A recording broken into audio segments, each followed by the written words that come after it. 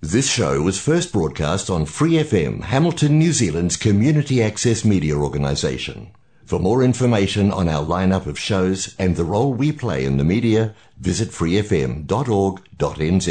Hi, it's Vanessa from the Fighting Stigma Show on Free FM. Are you a Waikato local? Do you have an idea for a radio show? Do you want to try your hand at being a content creator on Free FM? If so, check out our website on freefm.org.nz or find Free FM on Facebook and get in touch. 怀卡托华人之声，音质天成，悦动人生，伴我随行。懷卡托華人之聲，音質天成，樂動人生，伴我隨行。You are listening to Waikato Chinese Voices. Follow our radio, share the world. 您正在收听的是 FM 89.0怀卡托华人之声广播电台节目，我们在新西兰为您播音。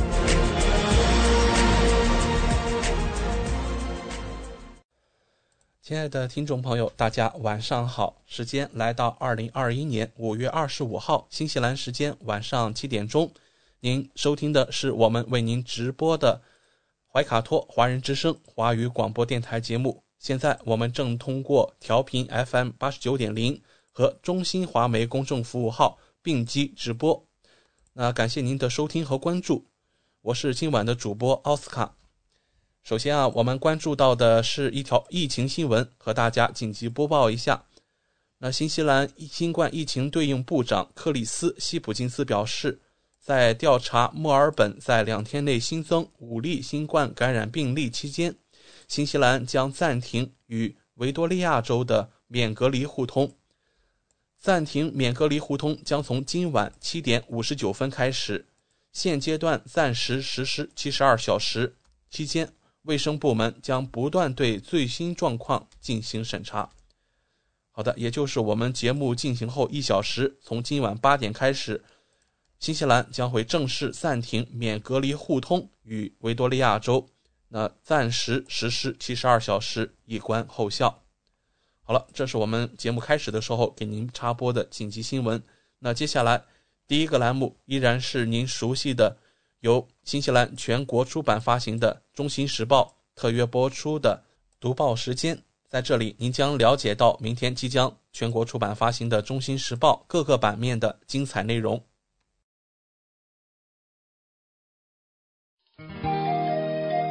关注天下，服务新华，主流视野，时代情怀。读报时间由中新时报特约播出。周二的中文广播节目，我们首先进入到了由新西兰南北岛全国发行的中新时报特约播出的读报时间。主持人小峰和奥斯卡会在这里和听众朋友们分享明天即将全国出版的中新时报各个版面的精彩内容。我们首先来关注一下中新时报版号 A02 新西兰国内新闻第一篇文章，新西兰疫情最新播报。今天下午1点，新西兰卫生部发布了最新的疫情播报，今天新增2例，全部为海外输入型病例，没有社区新增病例。需要注意的是，这2例确诊全部来自日本，分别于今年5月16日和5月23日入境。让我们来看中新时报 A02 板块第2篇文章，新中友协主席，要做中国的朋友，就要倾听来自中国的声音。如何做中国的朋友？这就要我们用尊重和开放的心态，倾听来自中国的声音。新西兰中国友好协会主席戴夫·布罗米奇近日在新中友协年会上说，本次年会于22日至23日在新西兰北岛小镇北哈弗洛克举行。与会者针对近期新西兰部分媒体对所谓中国维吾尔族人权问题的无端指责，就如何做中国的朋友等话题展开讨论。布罗米奇对新华社记者表示，新西兰那些媒体的指责缺乏证据，被政治集团操纵的痕迹明显。他说，很多新西兰人对中国不太了解，他们容易被不实信息误导。自1990年以来，波罗米奇曾30多次到访中国，为中国英语教学和中新两国文化交流做了大量工作。他认为，唯有不断沟通，才能加深理解；唯有加深理解，多从对方角度思考问题，国家和人民之间的友谊方能经受住考验。心中有协名誉主席、新西兰前议长戴维·卡特爵士在会上指出，新西兰应有独立于所谓传统盟友的对华政策，不能人云亦云。我是搞农业出身的，我知道让数亿人脱贫是件多么了不起的事情。我没有看到哪个国家、哪个政府做到过，中国做到了，世界上还没有哪个国家取得过像中国这样的成就。卡特说，今天的新中关系和友谊是过去几十年几代人不懈努力换来的，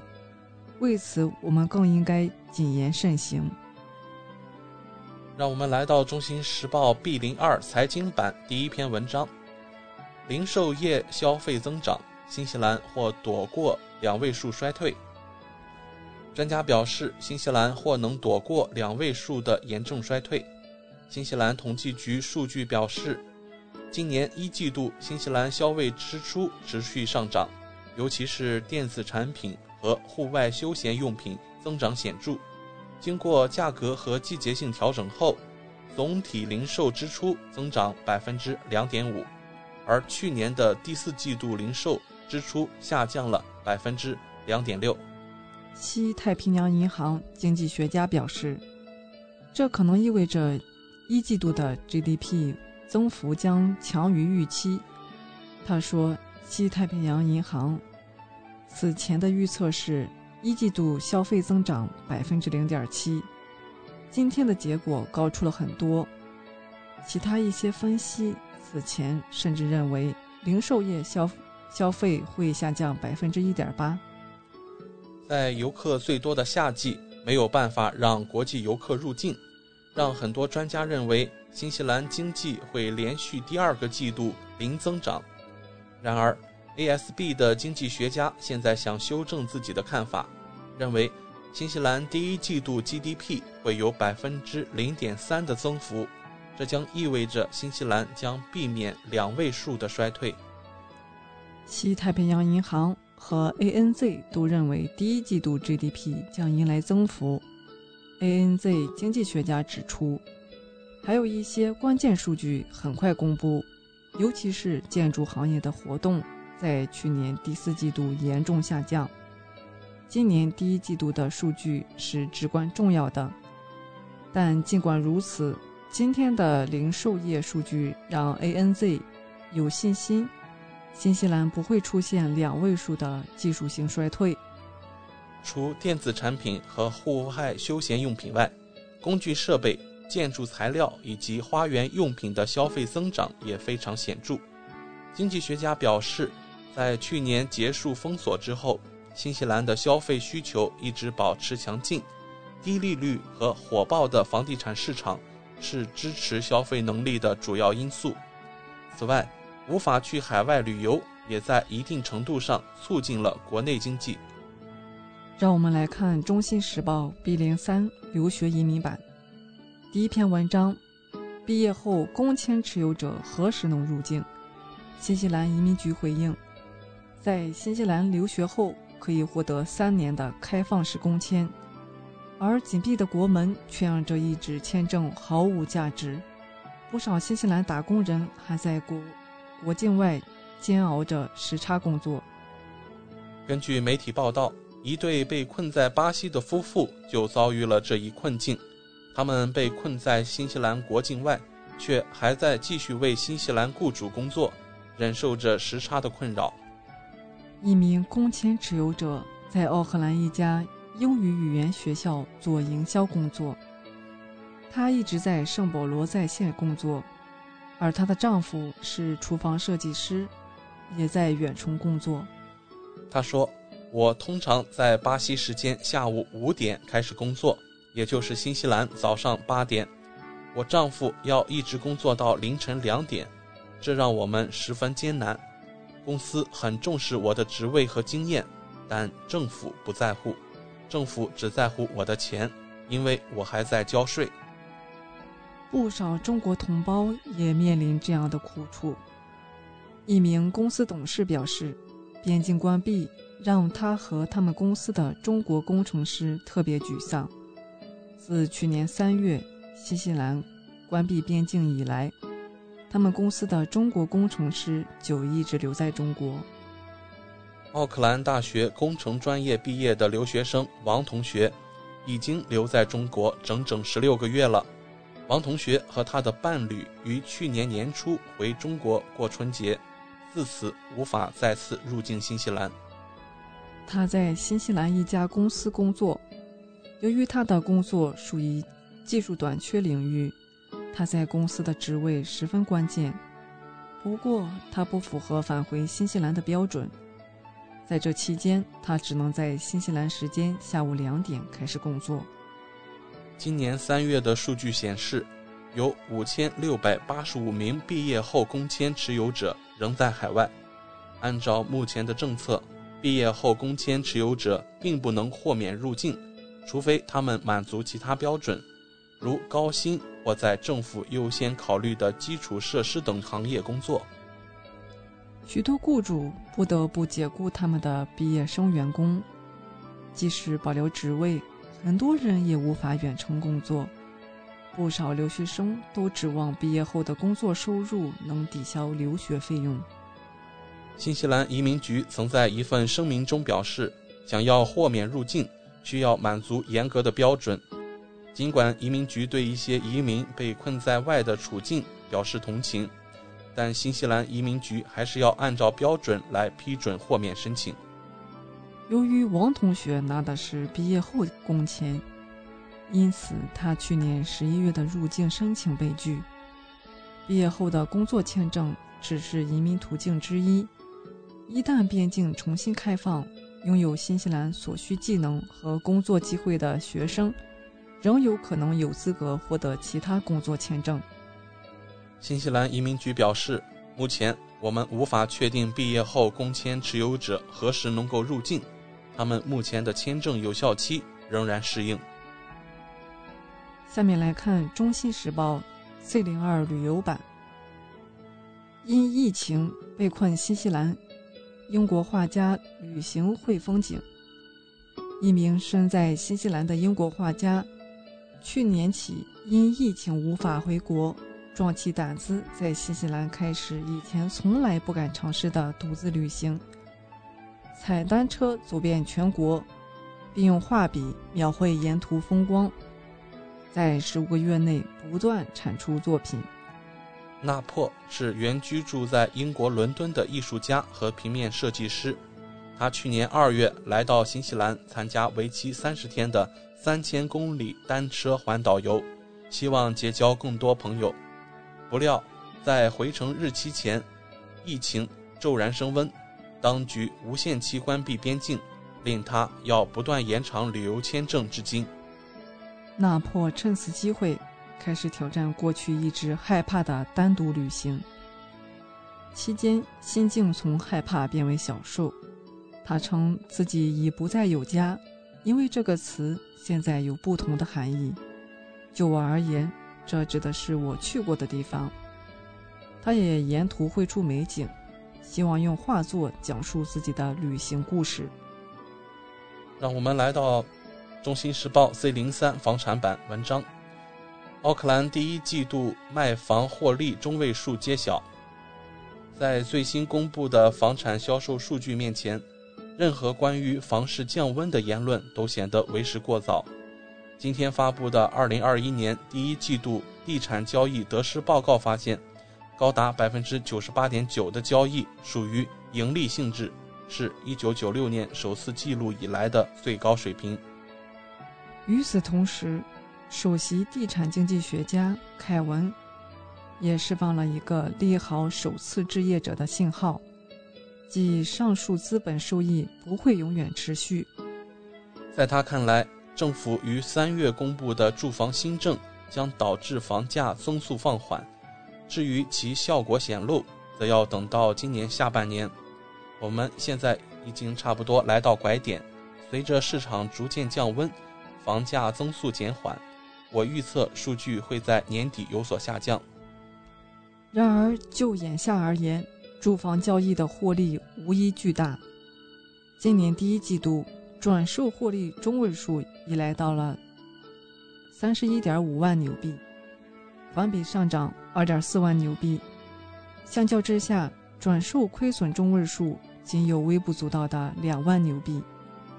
地产经济学家凯文表示，无论买家、物业类型及地理位置，几乎所有选择在第一季度卖房的业主，其最终售价都高于买入价，数据强劲程度超过以往任何时候，与房价走势保持一致。过去10年间，房价一直处于上升态势。之所以有如此表现，他认为主要与低息环境及供不应求有关。不过，凯文也指出，除非业主在下一次购买时选择相对低价物业，否则转售收益并没有太大实际意义。如果想实现住房升级，也就是把还没捂热的钱又交给银行，同时背负更多贷款。在新西兰几大中心城市奥克兰、惠灵顿和丹尼丁的转售获利交易均在增加，而汉密尔顿和陶朗加则有所减少。即便如此，数据仍高于历史水平，亏本转售的交易只占很小一部分。在一个上升市场中，获利态势强劲，而损失几乎不存在。其中惠灵顿表现最为抢眼，获利中位数高达 50.6 万纽币，环比增加6万纽币。奥克兰紧随其后，获利中位数为 45.5 万纽币，陶朗加为40万纽币，哈密尔顿和丹尼丁均在30万纽币以上。基督城虽以 19.6 万纽币稍显落后，但也较上一季度增加4万纽币。让我们来到中新时报 C04 法律版第一篇文章，2021预算案焦点，至660万关押基督城恐怖分子。2021年预算案引人注目的一项拨款是投入约660万纽币，以维持基督城清真寺恐怖袭击行受的关押。2019年3月，来自澳洲的恐怖分子布伦敦·塔兰特在基督城的清真寺射杀了51人，造成另外数十人受伤。4个月后，政府确定每个财政年度约有166万纽币将用于极度危险囚犯的关押。这笔款项是关乎他将来被关押以及相关的费用。惩教部长凯文·戴维斯说，这笔费用是必要的，尽管这使他不舒服。他可能是我们最严重的罪犯，我们不仅需要确保他的安全，而且还应确保其他囚犯的安全，以及为确保他的安全所做出出色工作的惩教人员的安全。布伦敦·塔兰特于去年8月被终身监禁，据估计，由于需要更高的安全级别，将他拘留在奥克兰的监狱，每天要花费超过4930纽币，其他囚犯则每天要花费大约338纽币。从2019年到现在，已经为这名罪犯的监禁花了359万纽币，另外还预留了79万纽币，用于筛查高危囚犯的收发邮件。8月份，总理阿德恩表示，他不排除将他送回澳大利亚服刑的可能性，但是他说他想先确保他在新西兰完成司法程序。让我们来看下一篇文章，新西兰 MMA 明星街头遭袭，1周后不治而亡。新西兰 MMA 格斗明星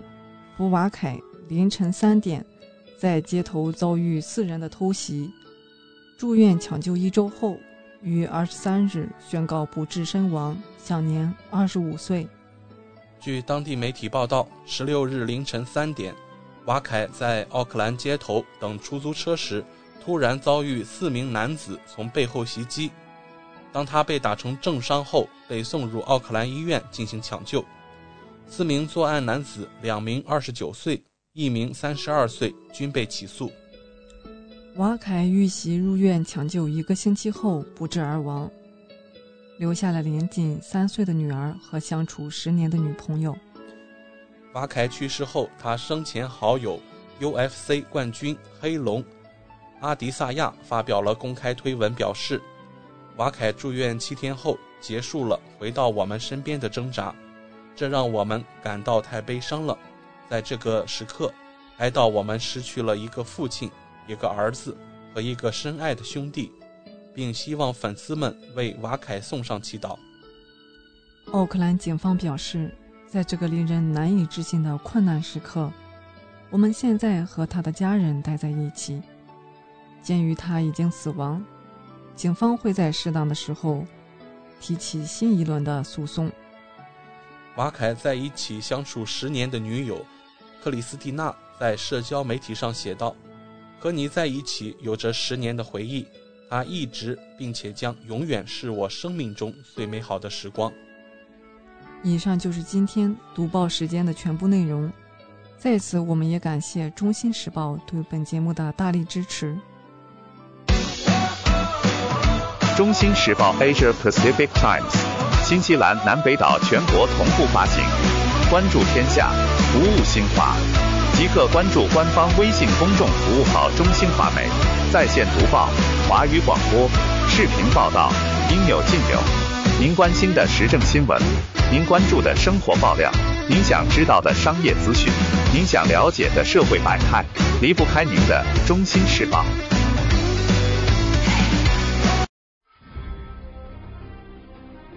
立法、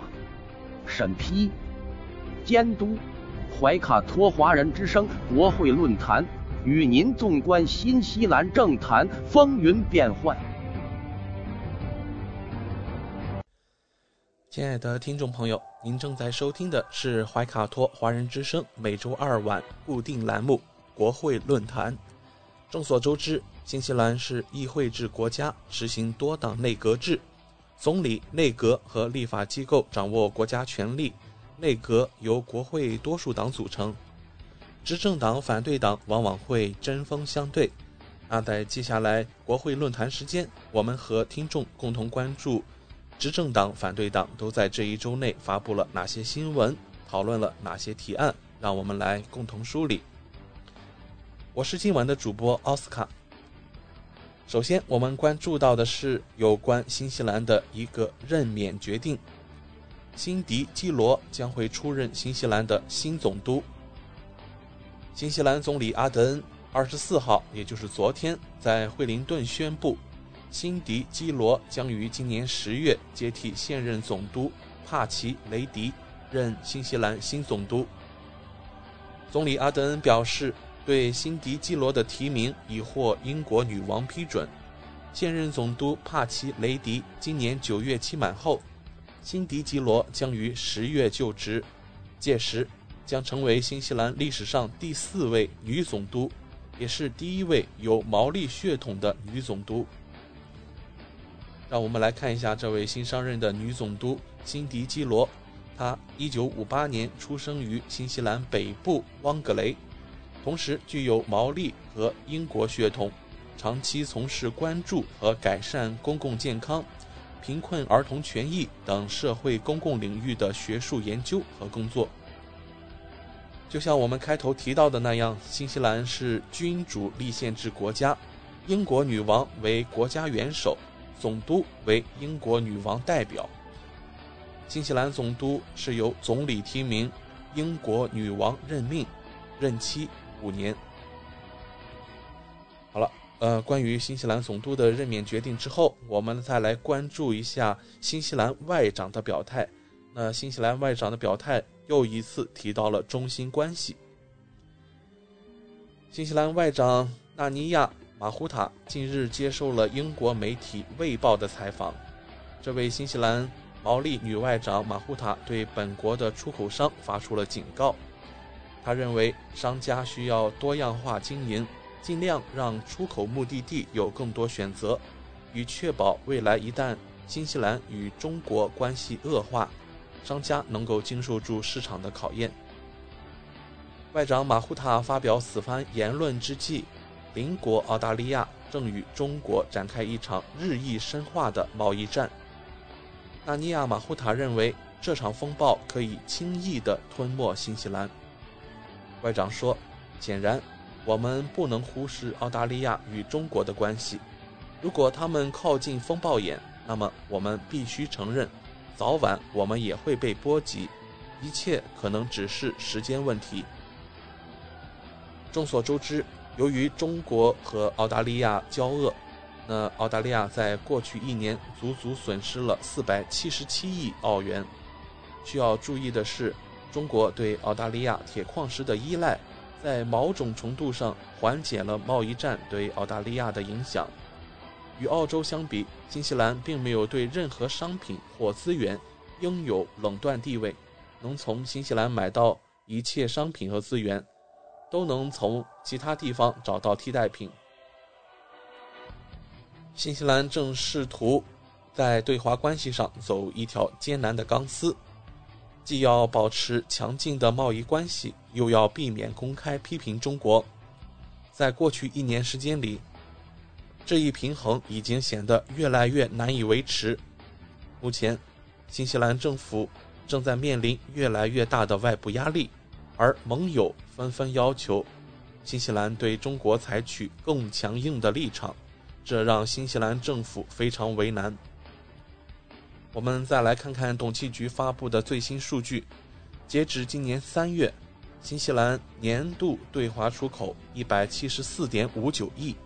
占年度总出口额的 29.7%。 新西兰对华出口额早在去年就已经超过了对澳大利亚、美国、英国和日本这4大贸易伙伴的出口额之和。也就是说新西兰对华的出口额已经远远高于澳、美、英、日这4大贸易伙伴相加起来的总量。那这也是新西兰外长马胡塔发表上述言论的一个大背景。新西兰外长对本国出口商进行明示，他们应该将部分鸡蛋放置到其他国家的篮子里。过去一年，新西兰虽然也在包括新疆和香港在内的诸多敏感问题上频频发声，但这些声明往往比其五眼盟友更为温和。那对此新西兰贸易部长奥康纳他就表示了，显然中国方面不会喜欢这样的事情，我毫不怀疑这会对贸易产生一些影响。反对党领袖朱迪斯·柯林斯将新中贸易关系形容为房间里的大象。在他看来，在贸易方面新西兰显然受惠于中国。除了贸易，中国还是新西兰第2大游客来源国。在新冠肺炎爆发之前，中国游客每年在新西兰消费约17亿，中国学生约占新西兰大学国际学生的 47%， 是价值50亿纽币的教育产业的支柱。在接受英国《卫报》采访时，外长马胡塔还特意提到了五眼联盟。他表示，需要说明的是，新西兰重视同五眼盟国的关系，这是一个安全和情报框架，我们可以通过这个框架与信任的盟友就这些具体问题进行合作，但我们不需要通过五眼联盟来阐明我们在人权问题上的立场。在采访中，当被问及新西兰和澳大利亚对华态度的差异时，纳尼亚马胡塔表示，他不想评论另一个国家在双边关系中的态度，但他表示，新西兰希望与中国能够建立超越贸易关系的更成熟的关系，确保在双方赞同的问题上保持尊重和一致，同时也保留一定的分歧空间。外长马胡塔认为，未来几年新西兰需要加强与整个亚太地区的关系，贸易固然重要，但地区的和平与稳定也很重要。这是新西兰外长马胡塔最新的一个表态。我们可以理解啊，这种说法就是不要把所有的鸡蛋放在一个篮子里。现实情况是，整个世界仍然在面临新冠疫情这样一个大传染的爆发危机之中，而中国却是最有可能也是最先走出新冠阴影的国家之一。那在明天即将出版的《中新时报》里面，我们也有篇文章，中国目前对于这个新冠疫苗的接种总量已经达到了5亿剂次，这已经是一个领先全球的数字了。而且中国现在国内的经济生活、社会生活已经恢复的和往昔差不太多了，这也是让世界人民对于中国经济的强劲复苏充满了更大的信心和动力。在这种大背景下，如果新西兰还想把鸡蛋分配到更多其他的篮子里面，说实话有一点心有余而力不足。其他国家的盟友是不是正在经历一场新冠疫情的肆虐和危机当中呢？就比如说另外一个人口大国印度，那他们现在的情况可以说是糟糕透顶了，是否还有精力来和新西兰发展贸易关系呢？这都要打上一个大大的问号。好了，那这就是我们今天带给大家的有关国会论坛的新闻内容，希望有您感兴趣的新闻。接下来将会带给您的是由新西兰汉密尔顿著名的理财和保险专家莉莉女士带给大家每周二固定栏目莉莉谈保险，请您注意收听。您正在收听的是怀卡托华人之声，调频立体声 FM 89.0，这里是新西兰中文广播电台节目。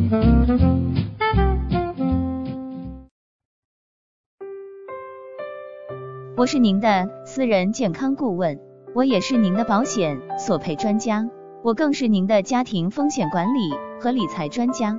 莉莉谈保险，每周二晚上7点半准时与您相约怀卡托华人之声。听众朋友们，大家晚上好，欢迎来到您熟悉的莉莉谈保险专题时间。今晚我们的做客嘉宾是来自汉密尔顿的专业保险和理财专家莉莉女士，请您首先和收音机前和正在线上收听节目的新朋友、老朋友们打个招呼。各位听众朋友们，大家晚上好，我们又见面了。我们知道您是全球100万圆桌 MDRT 顶尖会员，纽西兰第一位获得全球华人金融保险业最高荣誉国际龙奖 IDA 白金奖的保险顾问，新西兰保险行业大奖 Ascent 最高奖项白金奖和 Apex 最高奖项白金奖的获得者，很高兴您做客我们的节目。谢谢奥斯卡。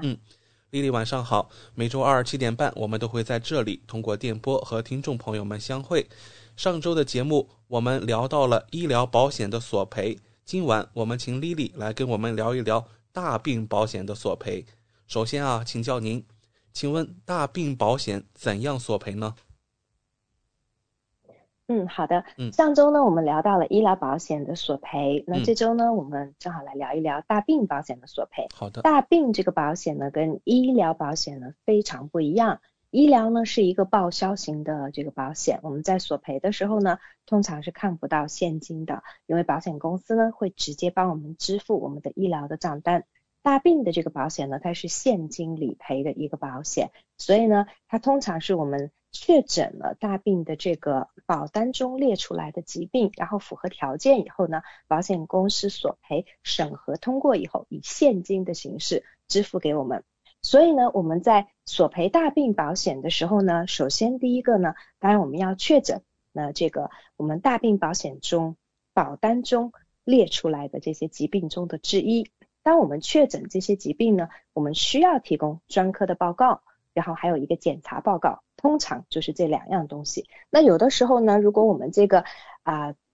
所得到的这个所谓的大病呢，正好是符合这个保单中列出来的手术，那么有可能它不一定是说要确诊某一个情况，可能是我们做了这样的手术，那这个手术也是符合这个大病条件的，那我们提供一个手术报告，这个也是可以的。所以其实呢，大病索赔相对来说其实是比较简单的一个索赔，而且呢它的索赔是非常的快。那么我之前在节目中谈到呢，医疗这个保险呢，我们在索赔的时候呢，它是 ongoing 一直进行的，因为我们人生病了要做治疗，首先要先做检查，要看专科，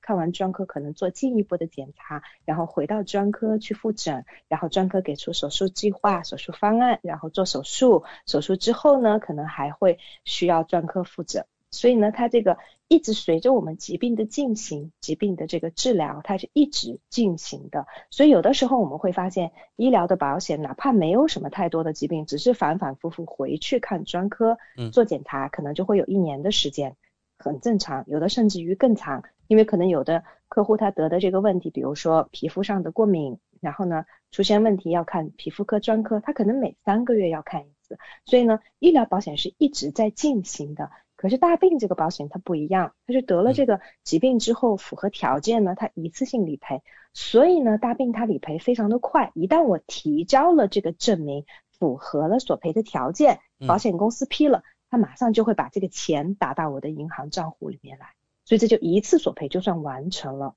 那么大病的这个保险呢，它会要求有一个等待期，就是我从症状出现，第一次症状出现要14天以后，然后呢出现就是我要存活过14天，我得了这个疾病以后。所以呢所有世界上的大病它都有一个等待期，纽西兰最好的保单呢，它等待期是最短的，就是叫14天。就是比如说我们得了心脏病，我要存活过14天，或者我中风，我要存活过14天，它才会理赔。你比如说我突发心脏病去世，大病是不会赔的。这是为什么？是说呢我们在买保险的时候一定要考虑保单的完整性，然后呢有的时候如果我们的保单不完整，特殊情况发生，像比如我刚才举的例子，心脏病突发去世，如果我只有买大病的保险，我没有买人寿的保险，那我就完全赔不到。因为刚才我讲了，如果是突发去世没有活过14天，那大病是不赔的。所以这个是大病保险中的条款，大家在索赔的时候可能要注意。所以平时呢自己的保单呢检查一下保单的完整性，是否是说我想要保障的风险都有能够保障得到。那么刚才提到了我们在14天之后，我们活过了14天，那么又符合这个条件，那保险公司它就会按照我们所投保的金额或按照保单的条款一次性的理赔。那么我们通常呢在我们实际操作中呢，当我们知道说客户有可能是癌症，但是呢我们可能还在等这个专科的报告，因为通常我们看完专科之后要拿到专科报告会等一段时间，我们会提前帮客户提交。所以说呢当专科报告拿过来之后，可能已经是差不多14天的时间已经到了，然后呢包括客户他要进行治疗，或者要往后面走，再要做手术，比如说癌症的治疗是一个非常典型的一个例子。然后呢我们可以提前的把这个14天准备工作在14天中全部做完，做完之后的话索赔就非常的快。一旦最后活检报告拿到了，然后专科报告拿到了，然后提供给保险公司，符合了，我们也存活过了14天，那保险公司马上就会理赔。像我最近在做的就是有一位客户癌症的索赔，所以我们在准备前期的材料，我们目前就在等活检报告。那么我刚才提到大病保险我们所提供的资料呢，其实没有那么复杂，不是我们想象中那么复杂。拿癌症来举例子，癌症是我遇到的最多的大病的索赔，当然它也是大病中索赔几率最高的。那么对于癌症的这个索赔呢，我们所需要提供的呢，第一个就是活检报告，要证明它是癌症，是什么等级的癌症，什么类型的癌症，然后第二个就是专科报告。所以仅仅是这2个东西就足够我们保险公司它来审理索赔了。还有一点呢大家需要值得注意的呢，是像大病这个保险呢它是全球通用的，所以呢无论我们人在哪里都可以索赔，在哪里诊断出来的大病，我索赔呢人是不需要回到纽西兰来的。我处理过很多例在海外得大病，比如在中国得的大病，在台湾得的大病，在有的时候还有遇到客户在澳洲得的大病，最近也是刚刚在处理一位澳洲的一位客户，然后呢确诊的这个大病，然后人都不需要回到这边来，然后呢所提供的资料按照保险公司的要求同样的资料，但是呢有一点需要注意的呢是保险公司它会要求我们出具英文的这个文件，所以有的时候呢我们如果出具的是中文的呢需要翻译其实很简单。然后呢我发现一个很有意思的，其实是有的公司非常的好的保险公司，然后呢我们在之前处理的一位大病的索赔，在大概就是几个月前，然后呢其实客户提供的呢其实并不是公证的翻译件，然后呢就是随便翻的，然后保险公司其实都批了，完全都批准了，到达再保公司那边，因为额度比较大，所以要到再保公司那边预审，就是复审的时候，再保公司要求要有公证，就是专业翻译机构提供的翻译件，因为之前的翻译件又没有盖章，又没有 head letter， 又没有 title， 所以就是再保公司说那我怎么知道这就是同样的东西呢？所以那个倒很简单，就是我们帮因为我们这些都有提供一系列的服务帮客户，所以我们为客户安排了这个就是纽西兰专业认证的，就是 Internal Affairs 内政部认证的翻译，也很便宜，然后呢就是帮助客户就是把这个翻译的文件做好了提供给保险公司，然后最后就赔了，都很快。然后呢所以就是大家就需要注意的是，就是索赔呢，如果我们在海外索赔，保险公司是可以要求你出具英文的这个病情诊断的这个资料的。好的。然后大病的保险理赔呢，现金理赔呢，它是直接存到我们的银行账户上，所以呢没有支票这一说了。很多年以前我做保险这行还有支票，保险公司会开支票，你会拿到一张很大的支票，后来就全部都是直接存到银行账户里，非常非常的简单。对，好的，谢谢您的介绍。大病保险索赔以后，保单可以继续或者重新购买新的大病保险吗？通常情况下来讲呢是不可以。首先呢，我们如果说得了大病，我们想要就索赔完以后，因为它是现金理赔嘛，理赔完以后我想要再重新购买大病，保险公司通常是不给卖的，通常是不卖，因为他觉得风险很高。那当然也要看我们得的是什么样的大病，比如说举个简单的例子，我以前有遇到客户得的是原位癌，就是早期癌症再往前面的阶段叫 carcinoma in situ。 原位癌索赔完之后呢，他想要增加他的大病的这个保险，然后呢他想要增加大病的这个保险呢，他申请，那么保险公司会把癌症去除，就是在那个部位的癌症他会去除，因为你已经得了原位癌了。你比如说客户得的子宫颈原位癌，那保险公司会去除子宫颈的癌症，但是其他的癌症保险公司还是会保。然后呢，心血管类的疾病、神经系统的疾病、其他类的疾病，保险公司它也都会保。所以就是要看情况，但是总的来说的话呢，大多数的客户在索赔完大病之后，要想再购买新的大病是基本上是没有可能的。然后另外呢，我们的大病保险索赔以后，它保单能不能够继续？那这个就取决于我们买的是什么样的大病的保单。在传统的大病保单来讲呢，它是一次性索赔。一次性索赔，比如说我保的额度是50万纽币，然后呢我得了中风，然后赔了50万纽币现金，这个保单就消失了，没有了，终止了这个合同，我也不可能再买了。那么还有一种情况呢，如果我的保单中有加一个选项叫买回来的一个选项，叫 buy back， 我们叫，那如果我保单中有加这个呢，那么我在索赔完之后的12个月，我就可以把这个保单再买回来。但是我买回来呢，我就不能够再保我之前索赔过的同类型的问题了。那你比如说一位客户得了癌症，然后呢得完癌症之后理赔完了额度，然后呢他的保单中有这个买回购回的这个选项 buy back，然后呢他回头把这个保单再买回来以后呢，以他原来的价格买回来以后，他就不能够再索赔癌症了，癌症类别都不能索赔，但是他还可以索赔比如说像心血管啊，或者是神经系统啊等等这些问题。所以呢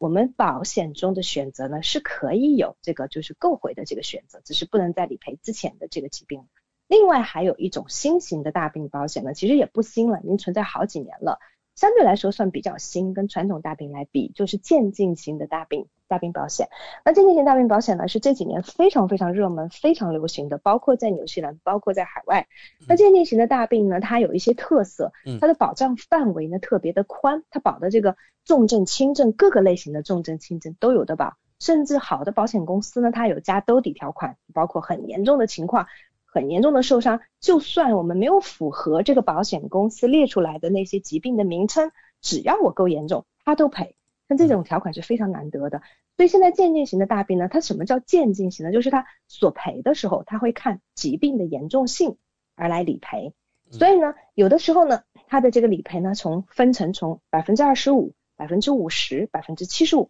跟 100%， 所以取决于疾病的严重性，它可能赔 25%， 可能赔 50%， 也可能赔 75%， 也可能赔 100%。那么就是看我们在得病的时候，这个疾病的严重性。拿癌症来举例子，那就是癌症的分类，到底是1级的癌症、2级的，或者是3级的、中期或者是末期的，那赔的这个额度就不一样。然后呢，你比如说我们做心脏的手术，或者我们做搭桥跟做支架，可能赔的比例也不一样。所以呢，这个就是刚才问到是说大病的保险索赔后呢，有的保单是可以继续的，就是这种渐进型的保险。为什么？因为渐进型的保险呢，它把这些投保的，比如说70多类各种各样的大病，它把它分成了5个大类。5个大类呢，通常是癌症类、肿瘤类，然后呢心血管这个心脏类，然后神经系统中风类，然后身体功能类，比如说看不见、听不见，然后呢或者是瘫痪等等，然后呢其他类就是保什么，比如说1型糖尿病然后有保这种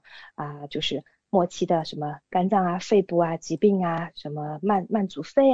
然后呢严重的骨质疏松这个严重的结肠溃疡克隆恩病等等等等，叫其他类。所以呢，它把它分成了5个大类以后呢，我们在索赔的时候，比如说我赔完了癌症这一类，我比如说我的保额是50万纽币，我随便举个例子，那么我在癌症类呢，我理赔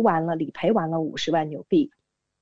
然后呢我癌症类就消失了，只是这一类消失了，可是我还是可以索赔心血管类，我还可以索赔中风，我还可以索赔其他类，我还可以索赔身体功能类。那么有一个问题就是，为什么这个保险现在比较热门呢？是因为说现在的科学很发达，很多人得了病他都能够治得好，然后呢现在的大病其实没有那么可怕了，包括癌症也没有那么可怕了，有很多的治疗方法。可是我们在治疗中呢，因为我们会影响到身体的其他器官，你比如说拿癌症来举例子，我们在治疗癌症中呢，就很容易会遇到要做放疗跟化疗，这是非常常见的。像我现在处理的癌症索赔客户就要做放化疗，那么我们在做放化疗呢，就很容易伤到心血管，因为它放疗它会是比如说尤其在胸腔部分的一个放疗，它离心脏很近，如果是化疗，它有这种用的化疗药物都是非常强的，然后对心血管的伤害都比较大，会对身体其他的组织比如说肝脏肾脏都会有一些伤害。那么我们在治疗了可能很长一段时间，1年甚至2年，可能癌症是控制住了没有问题了，可是呢会伤到身体的其他器官，所以当我们的心脏如果以后再出现问题，那我们就可以再索赔心脏类的。所以这个就是可以多次索赔，这个就是现在我刚才讲到的，就是有这种大病的保险呢，你索赔后保单是可以继续的，然后还可以索赔其他的类别，像这种渐进型的大病保险。那可能会有听众朋友有这样的疑问，为什么我和我的朋友得了同样的疾病，而且我们都有大病保险，可是他的赔了，我的没有赔呢？这个问题问得很好。我们经常有时候会遇到有朋友打电话过来咨询，遇到这样的问题，这是为什么呢？首先来讲，取决于我们大病的版本。有的时候大家听起来我们的保险买的名字都叫大病，叫 critical condition trauma cover， 然后或者叫 living insurance， 或者叫 progressive care， 名字听起来其实都是大病保险，道理都是一样，现金理赔，可是保单里面的差别会非常非常非常的大。那么你会发现说，比如说我们有时候经常看到的从银行购买的简化版的大病，它保11到13种大病，那里面呢就是要真的是非常非常严重了才能够理赔。那我们常见遇到的问题，你比如说原位癌查出来非常早期的癌症，它就没有得赔，比如说非典型心肌酶变化的心脏病，小心脏病我们讲的，它也没有得赔，比如是说我们这个做心脏支架，一根支架它也没有赔。那我们如果是好一些版本的大病保险呢，这些东西它都会赔。所以呢，我们大病中它对于这个定义其实差别是很大的，非常非常的大。我们经常在我们的这个工作中能够看到，你同样可能听起来名字都是买的是大病，我们得的问题是完全一模一样。可能我的朋友得的是子宫颈原位癌，我也得的是子宫颈原位癌，可是为什么他的保险有理赔，我的保险完全没有赔得到？那就是因为我买的保险的保单本身存在问题。那如果是说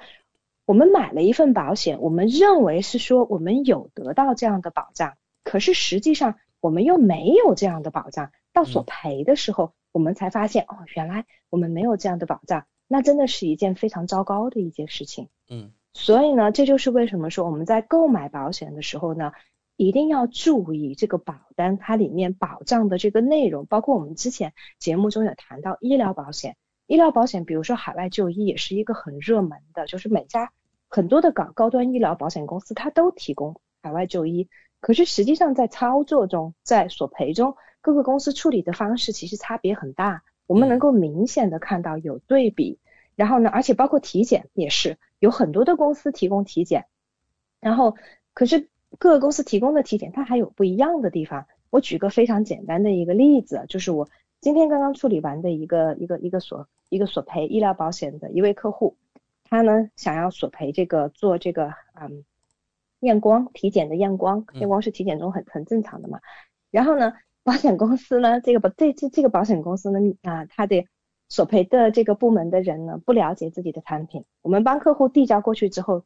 出来居然是拒赔，说你的保险没有提供这个。然后呢，我们看到之后就觉得很可笑，马上就跟保险公司联系，是昨天的事情，马上就跟保险公司联系了。当然他这个同时告诉我们的时候，他也发了邮件通知客户说拒赔，客户就觉得很奇怪，问我说为什么说我收到保险公司拒赔信呢？你告诉我说是可以索赔的。我说是的，是可以的。我说保险公司呢他们的员工不了解自己的产品，我说你放心交给我好了，我们再跟保险公司沟通，今天就赔完了。赔完了之后我发给客户，他们就很开心，客户说还是交给你很放心。这种情况很常见，保险公司自己的这个索赔部的员工不了解他们的产品。我还遇到昨天一个很搞笑的，也是一位客户要索赔，索赔呢他的其实索赔体检的限额是500块钱，3年是500，这算是很高的限额了。可是呢他的体检其实是700多块钱，我们其实交上去呢，客户自己也清楚，保险公司就赔到500，剩下的就自费嘛，对不对？结果保险公司全部赔了。赔了之后客户就问我说不是说只应该赔500吗？为什么都赔了？我说保险公司出错，可是我们没有义务去提醒他们这样的错误，他赔了就赔了，那是他们的问题。然后客户说那太好了。我们做这行其实经常能看到，就是该保险公司赔的他们永远逃不掉，因为我们每次都能盯着，每次都看到。如果他赔错呢，我也没有义务去提醒他。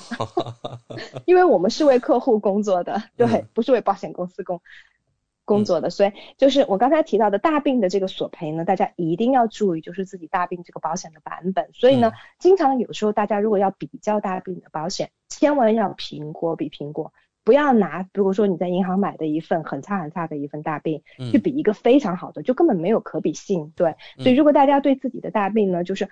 如果尤其是说比如说你在银行有购买大病的保险，然后你觉得这个大病保险你心里感觉不是很放心，那可以下来单独跟我联系，然后过来我可以帮你们做一个对比。好的。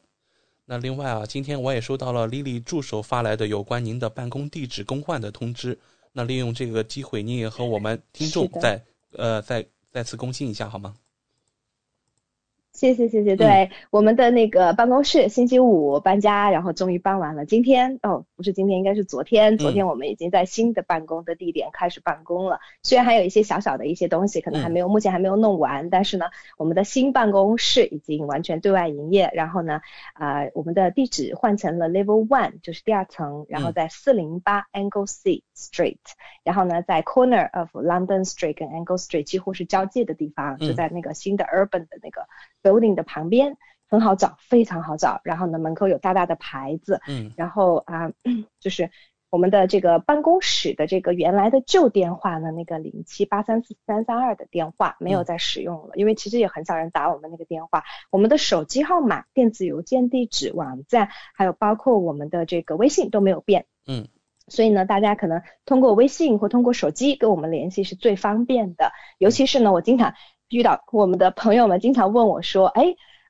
因为我们有2个微信号，一个是我自己的，然后穿红衣服的，还有一个是白色衣服的，那个是我助理的微信。然后他们说我有时候发给你助理的他们没有回，为什么呢？因为你周六周日发的他们当然没有回，因为没有上班嘛。所以我经常开玩笑说你们要记得，如果是 after hours 就是下班以后或者周末发消息，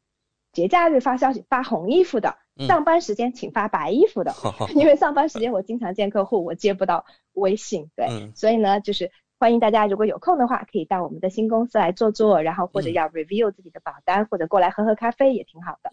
好的，非常期待。那感谢莉莉今晚带来有关大病保险索赔的精彩介绍，和听众朋友分享了最新的业界资讯。选择莉莉就等于选择了一位私人健康顾问、保险索赔专家、家庭风险管理和理财专家。再次感谢您今晚带给我们的访谈节目。谢谢奥斯卡，我们下周见。好的，下周见。跟莉莉买保险，关键时刻从来不会让您失望。听众朋友不但可以在每周二晚间7点半收听到莉莉在怀卡托华人之声的专题节目，还可以在每周全国出版的中新时报财经、保险、金融版面找到莉莉的专栏文章和联系方式。我是您的私人健康顾问，我也是您的保险索赔专家，我更是您的家庭风险管理和理财专家。莉莉谈保险，每周二晚上7点半准时与您相约怀卡托华人之声。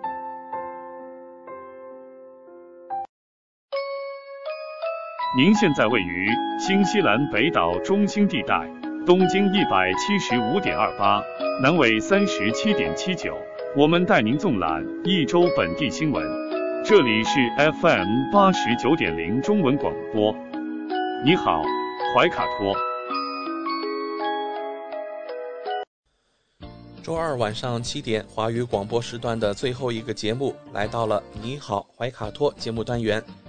这是一档关注本地新闻的栏目，在接下来的时间，主持人奥斯卡和您聊一聊发生在你我身边的艺文趣事。首先，我们关注到了本地的医疗系统正在遭遇新西兰历史上最大的一宗网络攻击。新西兰怀卡托医院正面临着第2周的中断，因为在一次大规模的网络攻击之后，他正在努力修复其计算机基础设施。那随着电脑下线和电话断线，攻击者仍然不明。据怀卡托地区卫生局首席执行官凯文称，这次针对医院的攻击可能是新西兰历史上最大的网络攻击。他在昨天对新西兰媒体表示，预计本周怀卡托医院将有大约20%的选择性手术和门诊预约都被取消。此外，地区卫生局的 IT 系统将在下周恢复全面运行。攻击者的身份仍然未知，然而这次攻击是大规模的，因为它影响了计算机系统，使电话线崩溃，并导致医院工资系统出现错误。一些假设认为，这可能与本月早些时候爱尔兰国家医疗机构遭受的勒索软件攻击有关。上周地区卫生局表示，他将拒绝支付任何赎金。怀卡托地区卫生局在奥克兰南部的汉密尔顿经营着5家医院，为超过42万5千人服务。现在他被迫使用人工系统继续治疗病人。在周一发表的一份声明中，怀卡托地区卫生局表示，意识到这些问题后，已经立即解决了薪酬问题，并且采取了这些措施，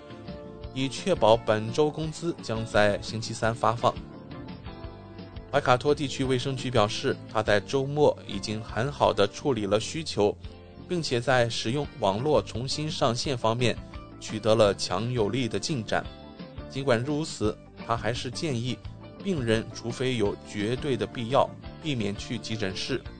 目前他正在遵循一个恢复的阶段，其中包括重新预约之前被重新安排的病人，以及将病人的详细资料手动输入到数据库之中。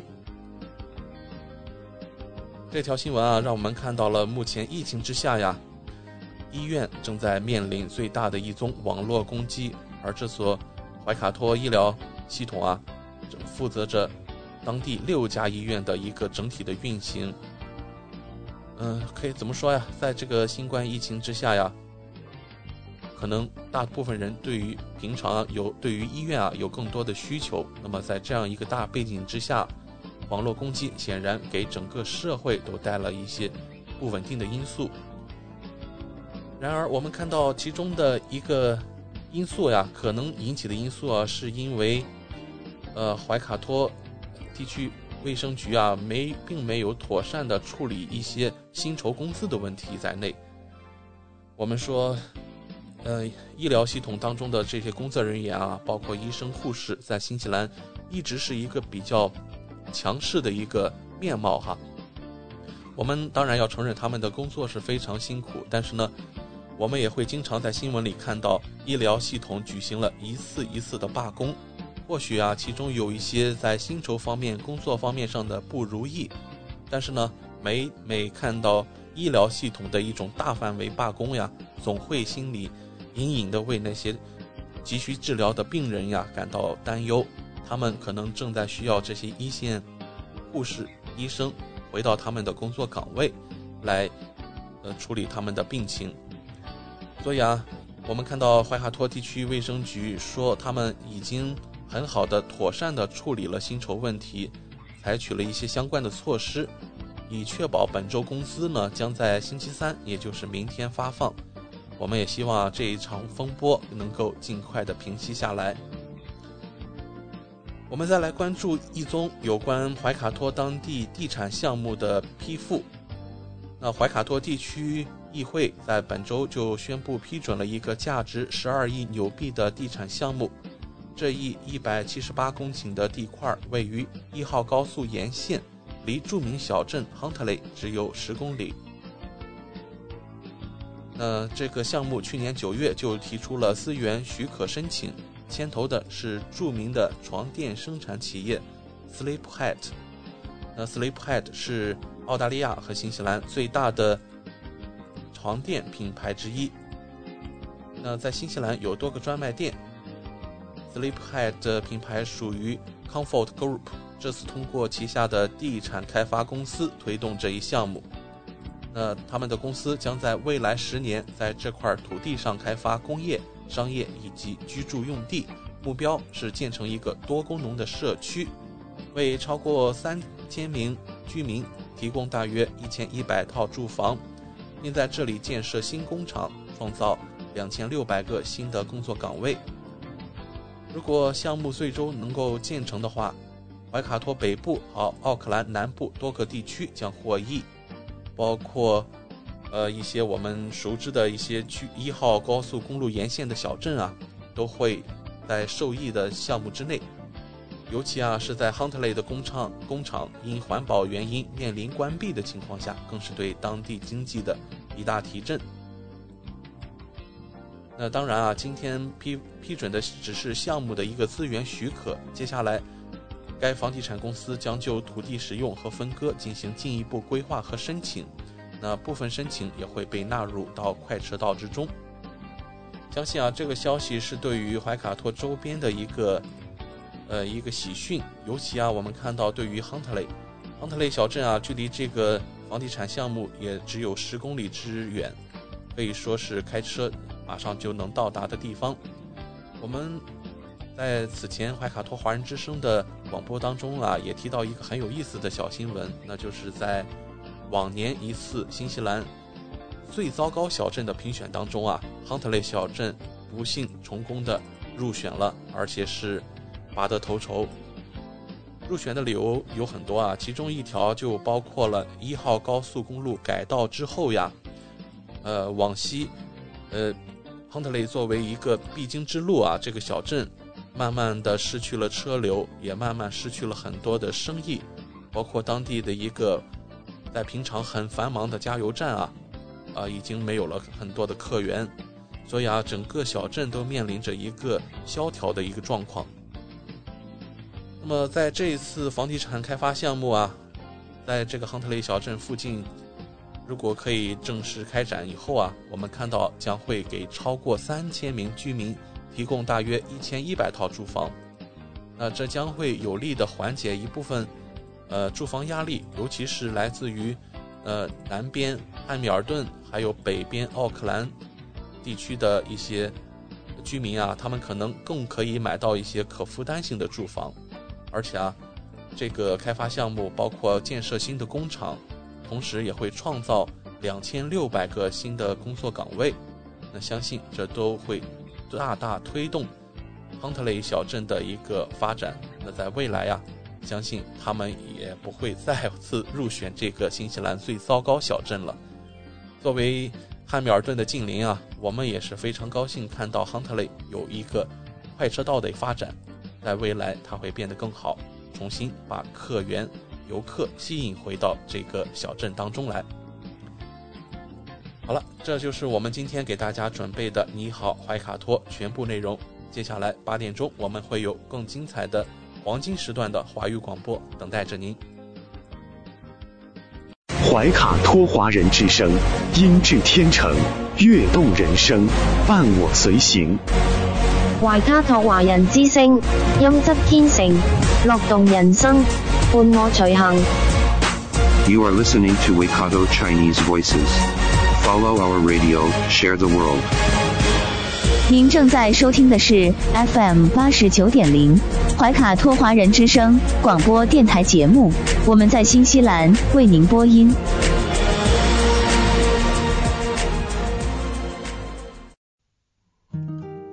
感受东方文化，体验汉语魅力。怀卡托华人之声电台主播轩轩主持，中文了不得，让您足不出户，感受地道中文，轻松学汉语，快乐中国行。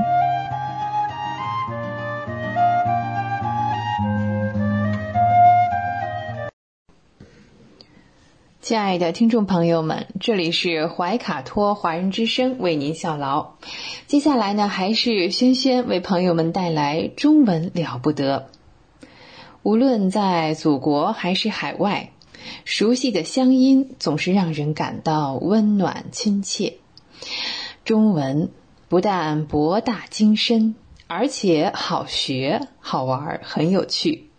比如我们这个小栏目的名字中文了不得，还可以说不得了，更可以说了得。像这样的排列组合方式，在全世界的语言中恐怕也是独一无二的。那在每期节目中呢，我们一起来聊一聊中文学习的知识点，像重点啊、难点啊。此外呢，每期再介绍一点中国文化常识，可以与汉语学习相结合，活学活用，事半功倍。今天呢，我们再为大家带来一组近义词。生活当中我们经常用这两个词，一切、所有。在英文当中他们俩的意思呢几乎是相同的，而且是特别的接近，是吧？对，我们来看从汉语里面来比较，虽然意思都是说的 all 或者 everything 这样子，但是呢，一切呢它是一个代词，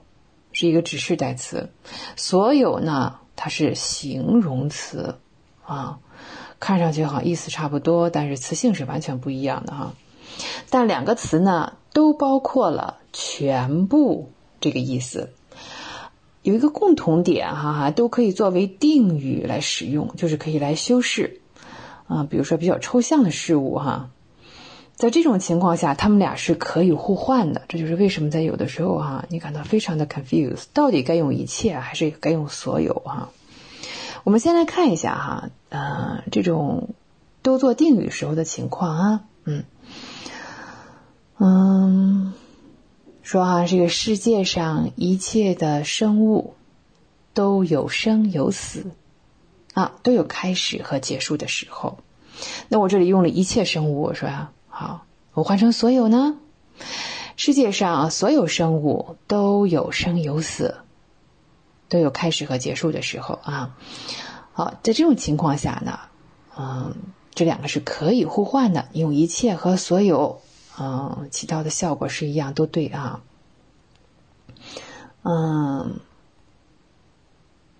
再举个例子经过努力，一切问题都已经解决了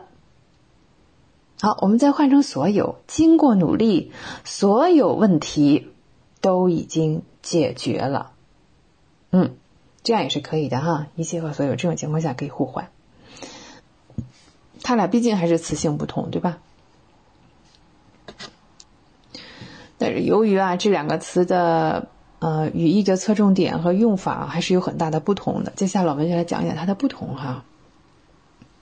一切它侧重于表示就是各个种类，这个所有它只泛指全部的这个数量你像我们这刚才举的那个例子说一切问题就是指各种各样的问题，所有问题就是不管你是100个问题、1000个问题、10000个问题，就是全部的问题相比较而言呢，一切比所有更有强调的这个意味在里面。好，我们来看继续看这个所有，它作为定语来修饰的时候，可以指一些比较特定的具体的人或者是事物都可以。这个时候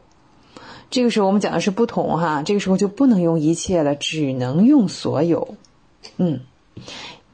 所以所有在这做形容词用是吧？也就是说这种情况下呢，我们来举个例子吧还是有请小白吧除了小白以外，办公室所有的人都去吃饭了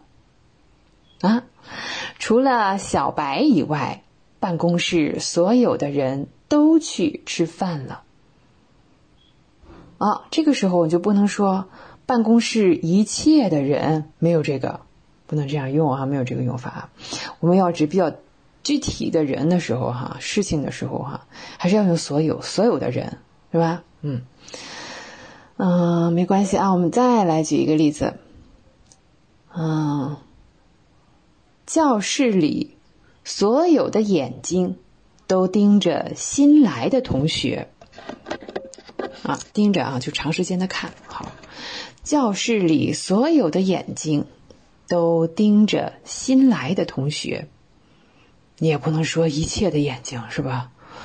好可怕呀好，再来一个抒情的所有的日子都来吧，让我拥抱你们。所有的日子是吧？再是一个例子对小白来说，所有困难都已经过去了。对小白来说，所有的困难都已经过去了。好，我们刚才开始提到过，所有是形容词，对吧？好，我们讲完了，来讲一切。一切是作为它是一个指示代词，那它可以做主语subjects， 可以做宾语 objects， 也可以呢重叠来表示强调。好，我们来试试我们知道恋爱中的人头脑一热经常会说 You are my everything。 这个怎么讲呢？说你就是我的一切，你就是我的一切我的那个的是什么的来着？我们讲过了，白勺的白勺的后面跟的是是名词性质的，对吧？好，我们再来看对于妈妈来说，孩子就是她的一切。对于妈妈来说，孩子就是她的一切。好，这个是结构比较简单我们来说稍微长一点的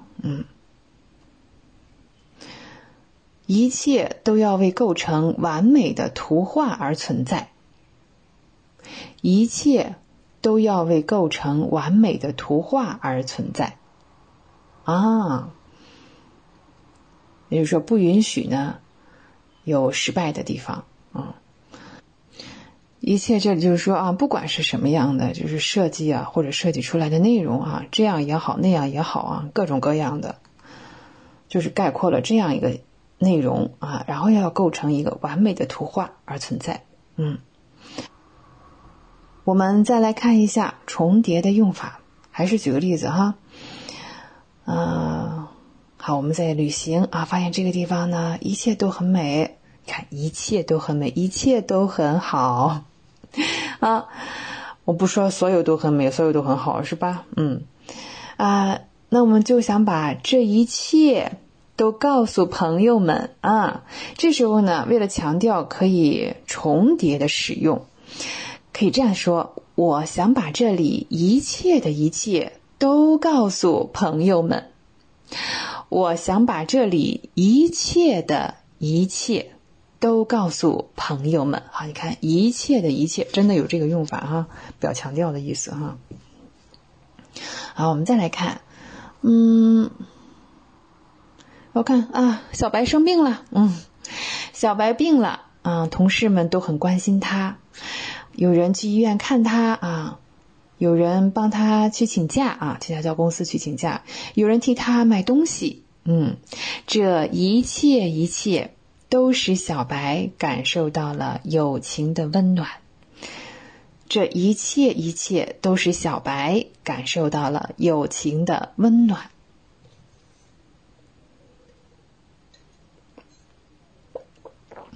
其实呢，所有除了作为这个形容词哈，它要在一个固定的结构当中啊，它也作为了一个名词或者是动词哈。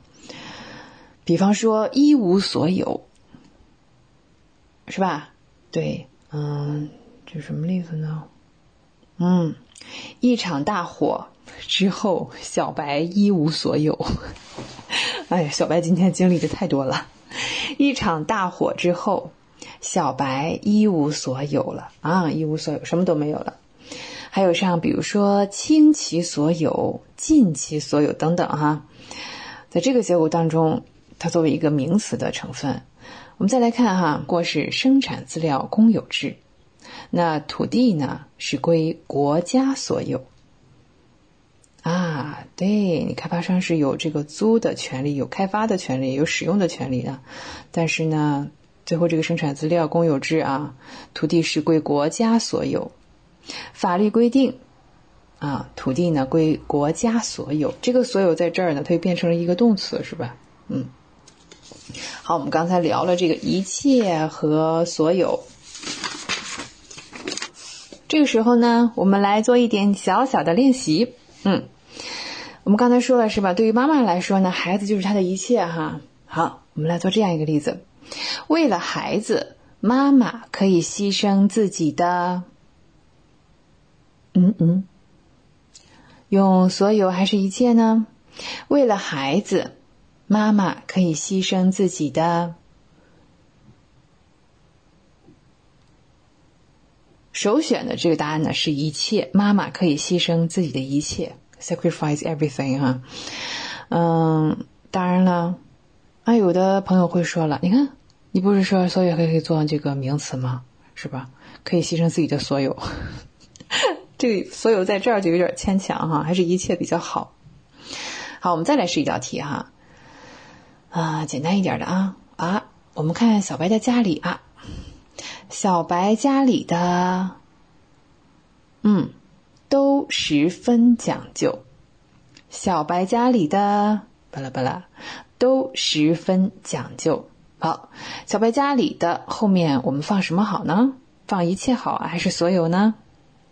的后面哈，我们最后还是用这个代词是吧？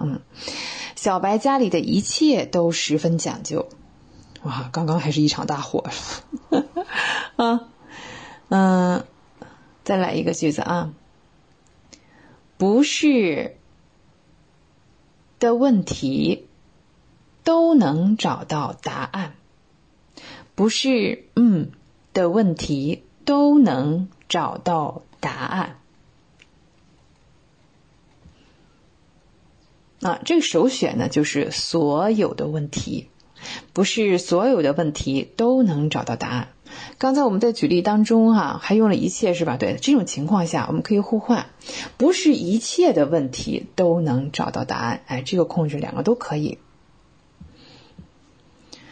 好，再来一个稍微长一点的哈。好，站在舞台上我们要表演了。站在舞台上，在台下目光的注视下，演员紧张的不得了。站在舞台上，在台下目光的注视下，演员紧张的不得了。好，台下我们说特指了是吧？指定的那个是用什么呢？对，只能用所有，这里不能用一切啊。在台下所有目光的，实际上我们说是所有人的目光的注视下，对吧？好，我们这个练习哈，一切和所有练习到在上一期节目当中呢，我们分享的是中国古代园林哈，这是中国文化当中的瑰宝。那中国古代园林也素有世界园林之母的美誉，它以其独特的造型倾倒了世界。我们在聊这个时候，我突然又想起别的事情，我们今天接着把它说完哈。比如说这个荷花，中国传统的10大名花之一。有园林怎么可能没有这个花花草草是吧？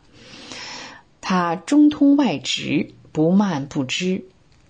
成为中国人心目当中品格高尚、为人正直的象征。那用荷花来布置水景，在中国园林中呢是非常普遍的。对，我们家外面这个公园里湖上就好多。在纵观中国园林我们上期讲了，聊了它最大的特点是什么来着？虽由人作，宛自天开8个字。也就是说呢，它取法是自然山水，灵活的运用山水、石树、花和亭台、楼阁、榭等等中国园林的这些组成的要素也构成了极富诗情画意的人工景观。荷花水景的创造也充分体现了这一点。园林中这个荷花水景的布局怎么说呢？它首先也要有立意要不这个意境从何而来我们要突出的是主景，就是这个荷花，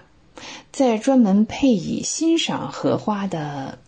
建筑或者其他的这些设施，构成以荷花为主题的风景小区或者是风景点比如说这个扬州瘦西湖荷花堤上专供赏荷的荷花桥，桥上呢是五亭高低错落，造型呢是古朴的，精美别致，成为瘦西湖的风景绝佳处。园林中荷花的布景呢，除了要立意，其次呢还要考虑这个当地的自然条件以及荷花的生长习性，是要因地制宜。如果气候不合适那是很难成活那除非是安上假的仿真的。好，我们再看我们看如果是先说合适的要以水面的大小、水体的深浅这些基本的情况为依据，来进行品种的选择来决定植物的比例与形式。荷花也大多是栽在比较平坦的这个湖里塘里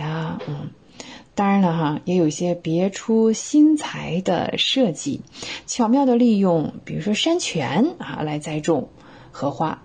福建的厦门有一个建在半山之上的莲池，它的四周呢有松柏围绕，涓涓山泉流入池中，此景呢堪称是荷花水景的绝胜之一。荷花水景的整体布局中还要考虑岸边植物的配置不能很突兀的出了一个荷花池跟旁边的景物都很不搭和环境使整个园林的景象呢，我们可以浑然一提步换景，四季都有风景。比如说济南的这个大明湖，四面荷花三面柳，堪称绝妙的范例。但是这个湖边种柳也有一些忌讳比如说不能等距离的来种比如说我每隔几米种一个，每隔几米种一个但是可能比较整齐但是这美感上差了很多。一个是不要等距离的种，再一个呢同时可以结合一些开花的灌木，比如金钟花、迎春紫薇桂花、山茶花等等，根据地形有疏有密，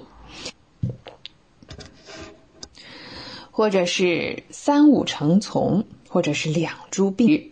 使这个视觉呢有封闭，有开朗，又有隐约可见，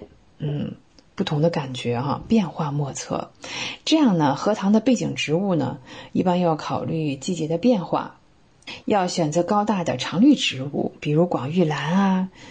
湿地松、雪松、香樟等等也不要使冬季显得过分的这个萧条。中国的古典园林也可能是受到那种条件的限制大部分是封闭的。也就是说呢，它有围墙，景观呢是藏在这个里面的。要欣赏呢，要走到园子里面来。比如说这个颐和园主要这个有昆明湖、万寿山，但是我们在游玩的时候近处的玉泉山，比较远的西山仿佛呢好像也在这个园子，但它其实不在。这就给人一种感觉是园子里有限的空间，又不知道扩大了多少倍看不尽的感觉。北京西郊这些也有很多的园林，可以说都是借景这个西山。所以明代有诗说：更喜高楼明月夜，悠然把酒对西山，写出了这样的境界，是吧？哎呀，真是说到西山不得不说说八大处，越聊越多。所以这个中国这个文化说不完的故事。西山这个它本来是泛指北京西面所有的山现在不知道还有多少了但是我们说这个西山八大处指的是这个翠微平坡、芦诗这三山。八大处就分布在三山之间错落有致好像是有过什么统一规划似的这种感觉，但是又不是很刻意的，真是不经意间产生这种美感真这种不经意的美八大处的好处呢是景随不移，山随路转，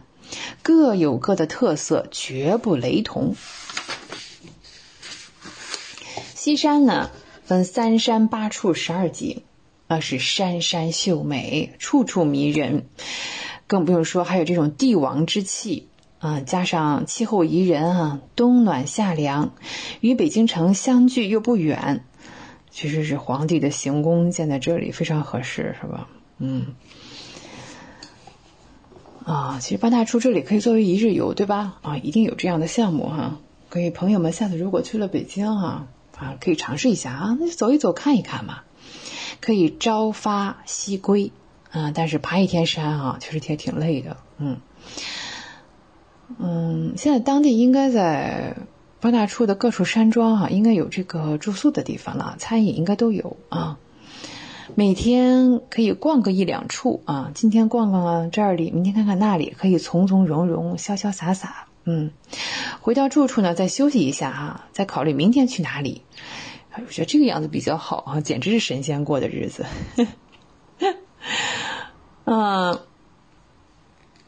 山上比如这个有27别墅，也都是历代名人寻幽而建。现在呢还可以找到袁氏以及冯氏的别墅遗址，袁世凯还有冯国璋。西石呢过去呢是有这个西山300寺这样的说法犹如是佛国的乐土了。现存八大处基本上也就是明清两朝比较多。其实各代的皇帝都喜欢到此游乐参禅哎呀乐此不疲，是吧？这么好的地方。当然了整个西山犹如一座巨大的御花园，八大处的山庄呢，也正缘此地气，龙象而起。八大处的花木这就不用说了，特别的繁盛。你像这个长安寺后嘛，比如说这个长安寺的后面有山哈，叫虎头山，山前有一片杏树，得有1000株左右，1000棵杏树开花呀，想想是多么的壮观啊！远远望去是一片花海，这是真正的花海啊，使人目眩神怡，有没有？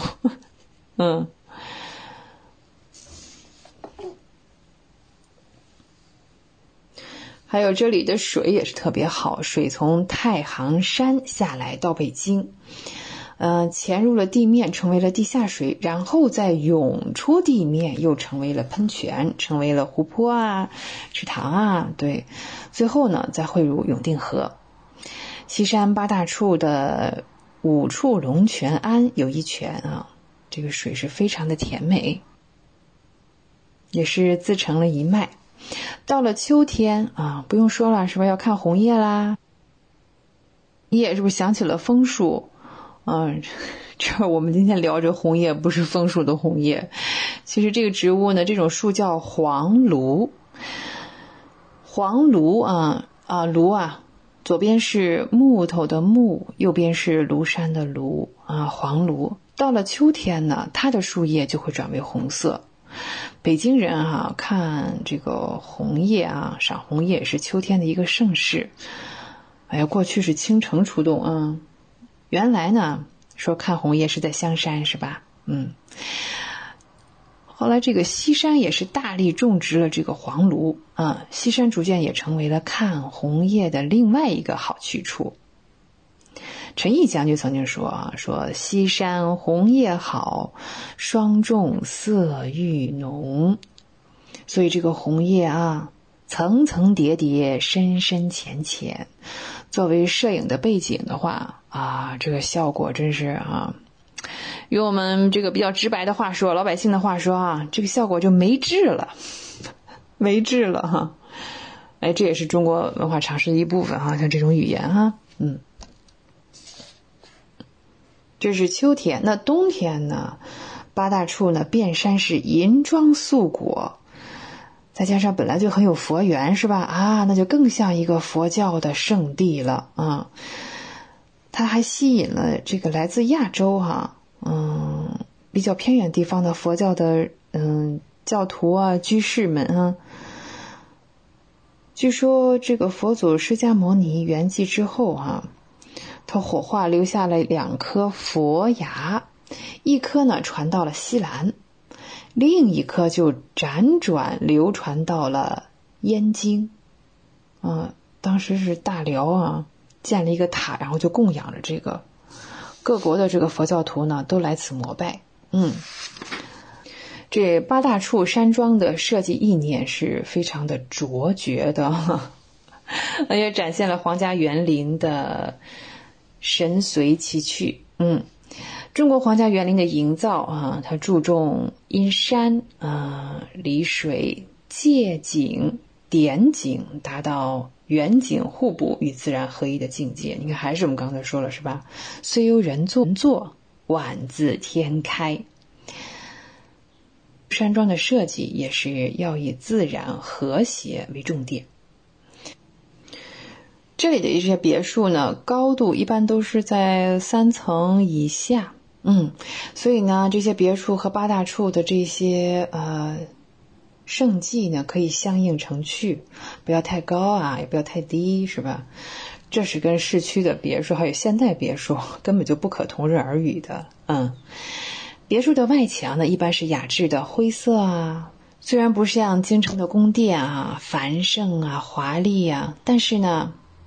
正是这种古朴的风格与青山绿水相映成趣，从而使品格越发显得高贵。也可以随这个住在那儿这个业主的喜好，随意选择这个装修风格，不同于豪华的感觉对。所以西山的隐士也是比较多，是吧？他们执着的追求着真我。怎么说来着？真是哈，往来10丈红尘里，难得浮生半日闲，是吧？对。晨起呢可以拾级登山，暮看溪鸟投林，你看春花秋月啊，兴衰荣辱都存乎一念一心，淡泊宁静，心志如虹。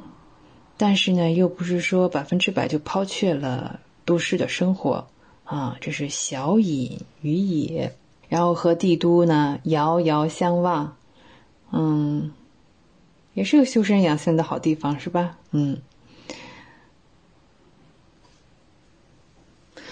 我们这个中国园林也聊了2期节目啊，希望大家呢将来来到中国不管是遇到南方的园林还是北方的园林都走得慢一点多看一看，好好的享受难得的浮生半日闲。还是那句话，中文了不得，中文不得了。我是萱萱，也欢迎大家继续收听怀卡托华人之声的其他节目。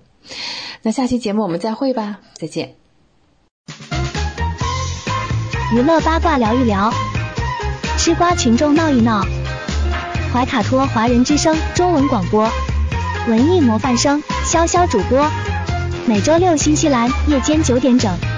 带您一同笑谈风云。吃瓜群众无限多，锁定怀卡托华人之声中文广播电台笑谈风云。哈喽瓜友们，大家好呀，我是你们的瓜主潇潇同学。所谓人在家中坐，瓜事儿无限多。今天你们的派瓜员又来给大家送瓜来啦。今天的第一颗瓜呢，瓜主要讲的是我们亲爱的瓜友们投稿。没错，笑谈风云这个节目是可以投稿的哟。所以瓜友们，如果你们有什么想听的瓜，想吃的瓜，或者说自己有什么瓜想要拿出来跟其他瓜友们一起分享的话，也可以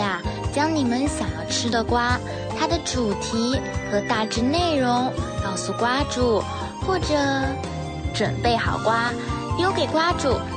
瓜主呢会不定时抽取，并且在节目当中说的哟。那话不多说，我们就先来吃今天的第一颗瓜吧。让我们来看看这位瓜友给我们送的是哪颗瓜。不得不说，这位瓜友的眼光还是不错的，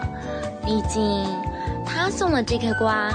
主角呢可谓是享誉全球。虽说我们笑谈风云节目主要吃的是国内的小鲜肉、偶像idol以及明星的瓜，但是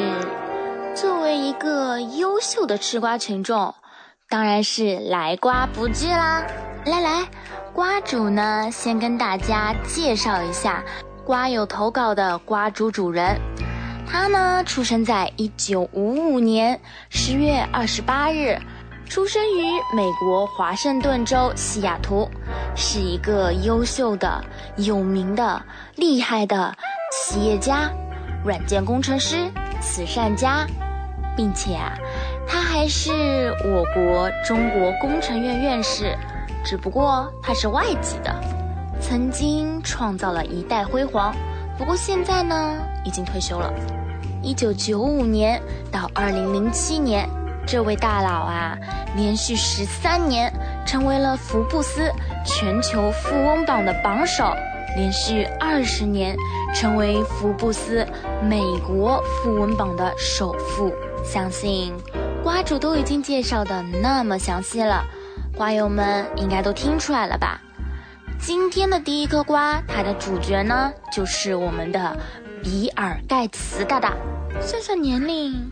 我们的比尔盖茨也已经是奔7的人了吧？他能有什么瓜呢？瓜主决定还是先听一首好听的歌曲，等歌曲过后我们再慢慢坐定，好好吃一下这颗瓜。那不要走开，我们马上回来。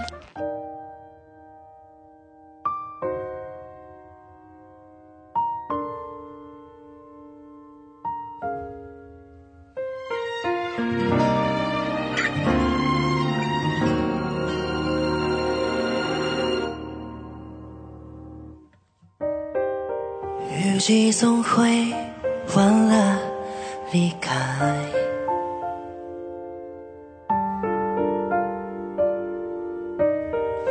带落蔷薇每次盛开，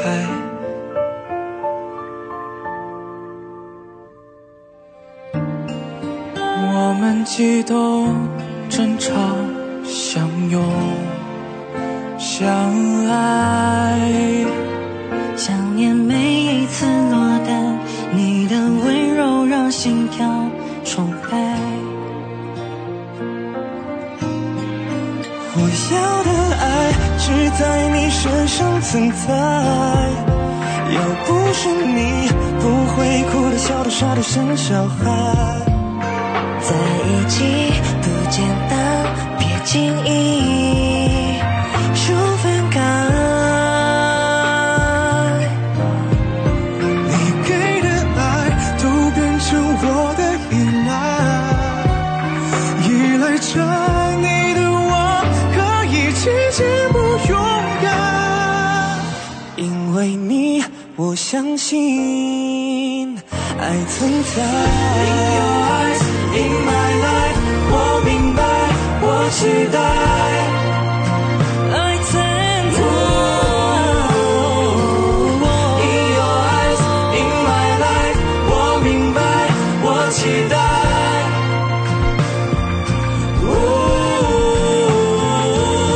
就算能删除记忆，就算能复制情感，谁都无法控制。决定爱你，我不管，我不换，你就是谁都无法替代我。我的对爱只在你身上存在，只有你在，极光才有力量变得更绚烂。只有你能幸福，我会到未来。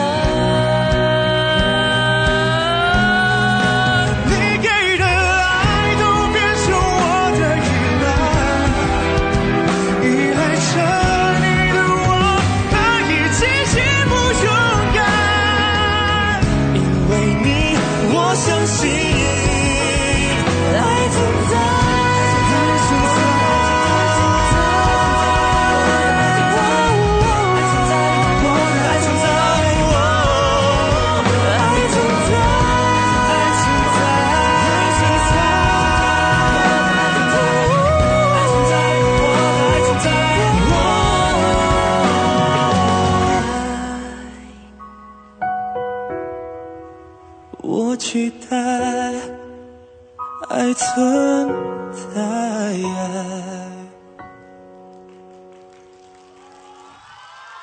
吃瓜群众无限多，锁定怀卡托华人之声中文广播电台笑谈风云。哈喽，瓜友们，大家好呀！我是你们的瓜主小小同学。说实话，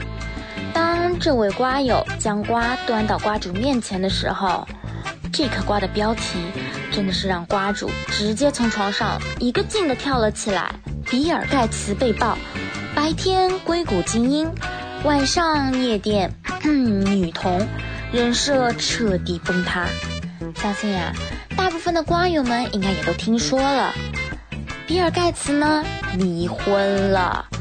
那在比尔盖茨离婚后啊，相信各路瓜友们呢都在坐等他的老婆前妻梅琳达能否一举成为新任的世界女首富。毕竟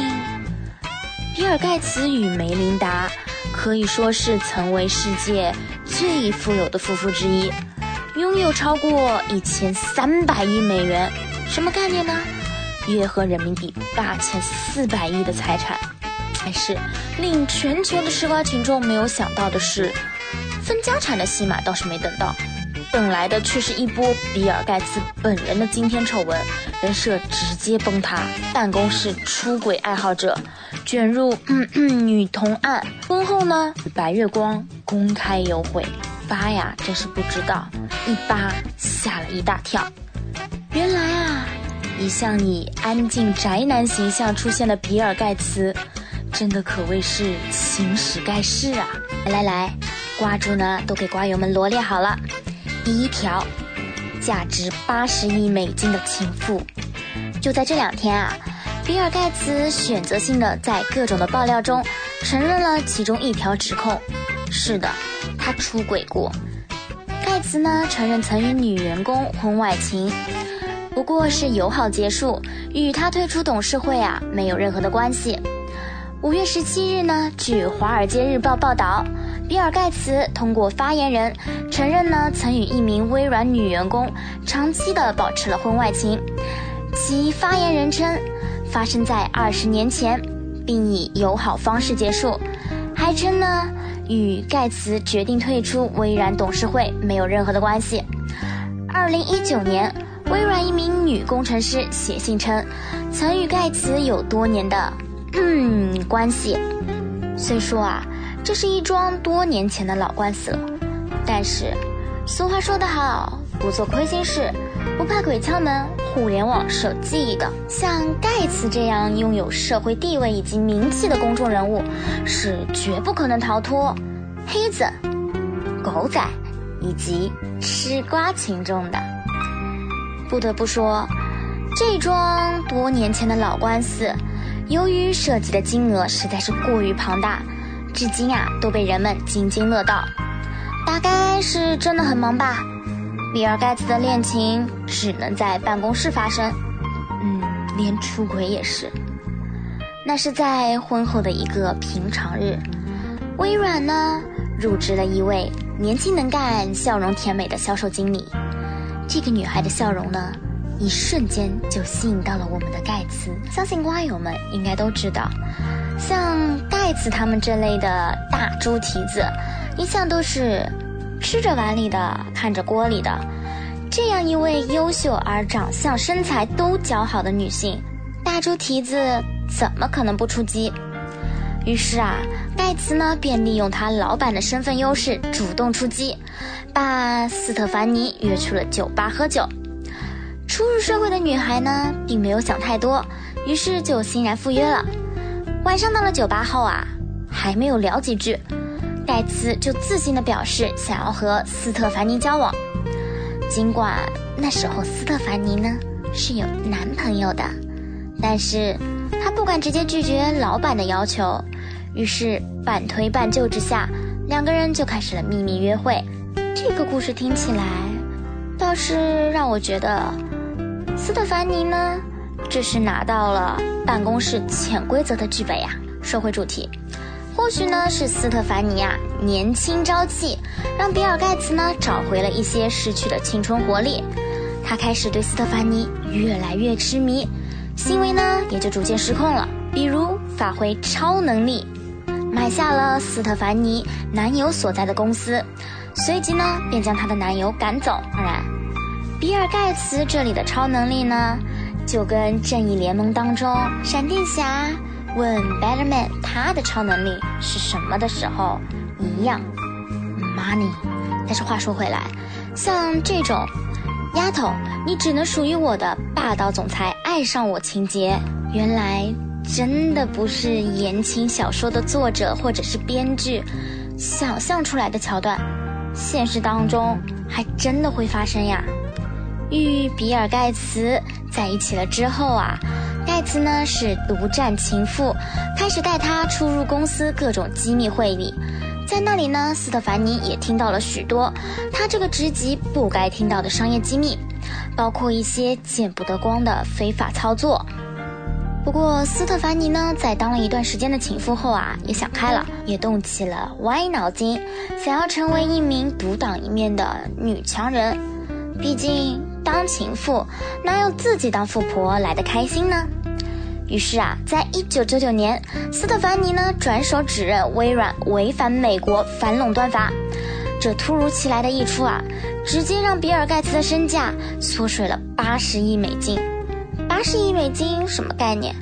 按5月19号早上的汇率来算，就算是前段时间被曝非常能挣钱的那位女星，可能也要1年365天，一天不落的打上6、7年的工才能挣到呀。最后呢，这场婚外情便以$80为代价，斯特凡尼呢拿了$6.7亿的天长补偿价为附加伤害，结束了。这个金额记录至今无人打破，贫穷真的限制了我们的想象，毕竟只不过是个婚内出轨，与情妇分手就耗费了86、7亿啊。所以呢，在那件事情之后，盖茨就再也没有爆出任何的花边新闻。那时刚刚结婚6年的梅琳达呢，选择了原谅盖茨。毕竟梅琳达表示，她的头顶上都已经是呼伦贝尔大草原了，又何惧这里的一束绿光呢？没办法，当然是选择原谅他喽。这第一件呢就已经说完了。我们先听一首好听的歌曲，缓解一下。歌曲过后呢，再继续吃盖茨的瓜。不要走开，我们马上回来。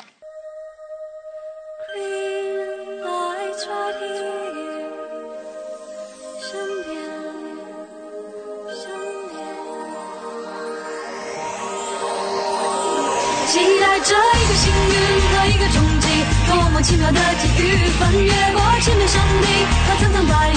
绿光在哪里？初恋般不可思议，像一个奇迹划过我的生命里，不同于任何意义，你只是绿光，如此的唯一。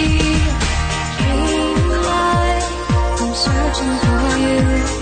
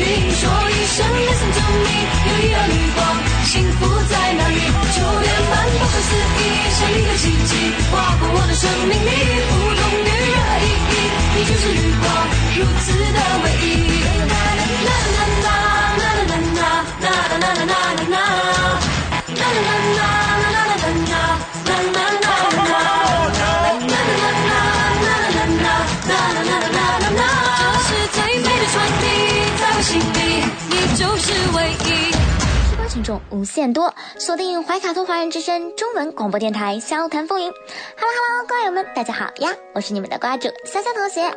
那继续讲，白玫瑰呢相坠期间，他呢曾经公开表示过，上帝给了我最好的3件礼物，我的家族、微软公司以及安。这话还是在比尔盖茨结婚后，在某次采访上呢亲口对记者承认的。你品，你细品。我们著名的琼瑶剧大猪蹄子何书桓曾有句名言，我不是天下唯一一个为2个女人动心的男人吧？不知为何，这句话用在盖茨身上好像特别的恰当。这位著名的白月光呢，是安·温布莱特，比盖茨呢大了9岁。2人朝夕相处，生活与事业可谓是样样合拍，堪称灵魂伴侣。正儿八经的交往了3年，却因盖茨母亲的强烈反对而分手。老人家觉得呢，安的年龄还是太大了，想想也是，即便美国再怎么开放，盖茨结婚那会儿应该还是有点保守的，比自己儿子大9岁的媳妇儿放现在，相信许多妈妈也是不乐意的吧。回看2人的这段感情，如果故事就此结束，也可谓让我们吃瓜群众感到了一阵意难平。但是瓜友们，我们要牢记一个知识点，比尔盖茨他不是普通人。1997年呢，盖茨接受《时代》采访时亲口承认，当我考虑和梅琳达结婚的时候，我打电话给安，并请求了他的同意。 What？ 瓜主这时啊，真的只有一个表情包。小朋友，你是否有很多问号？你与自己的妻子结婚，还要去问前女友，这是余情未了吗？并且啊，安呢还真的就回答了他的问题，他同意了。安同意后啊，盖茨才向梅琳达求了婚，并且啊，他们2夫妇呢还签了一项令人瞠目结舌的婚前协议。婚后，比尔盖茨和安·温布莱特将可以每年有1周末的时间一起飞去度假，互相吸取对方的智慧，沉浸在他们共同分享的旧时光当中，同时呢，创造属于他们自己的新的回忆。盖茨解释说，他和安是纯洁的朋友关系，度假只是聊工作和看书。各位瓜友们，瓜主在这里呢要表示一下瓜主个人的看法，牢记一个知识点，男女之间是不可能有纯友谊的，那些我们只是好朋友，你不要误会的潜台词啊，其实就是在说我们2个有问题。但是就这么简单的一个道理，梅琳达她居然还同意了，相当诡异啊。在比尔盖茨婚后的这些年啊，安呢也一直保持着单身状态，直到了63岁才结婚。时至今日，安的照片居然还堂而皇之的挂在了比尔盖茨的办公室中，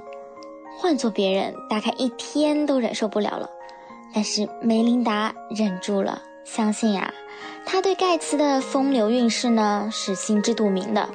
忍了丈夫这么多年的花心语不忠，相信啊，她自己应该也明白，她嫁的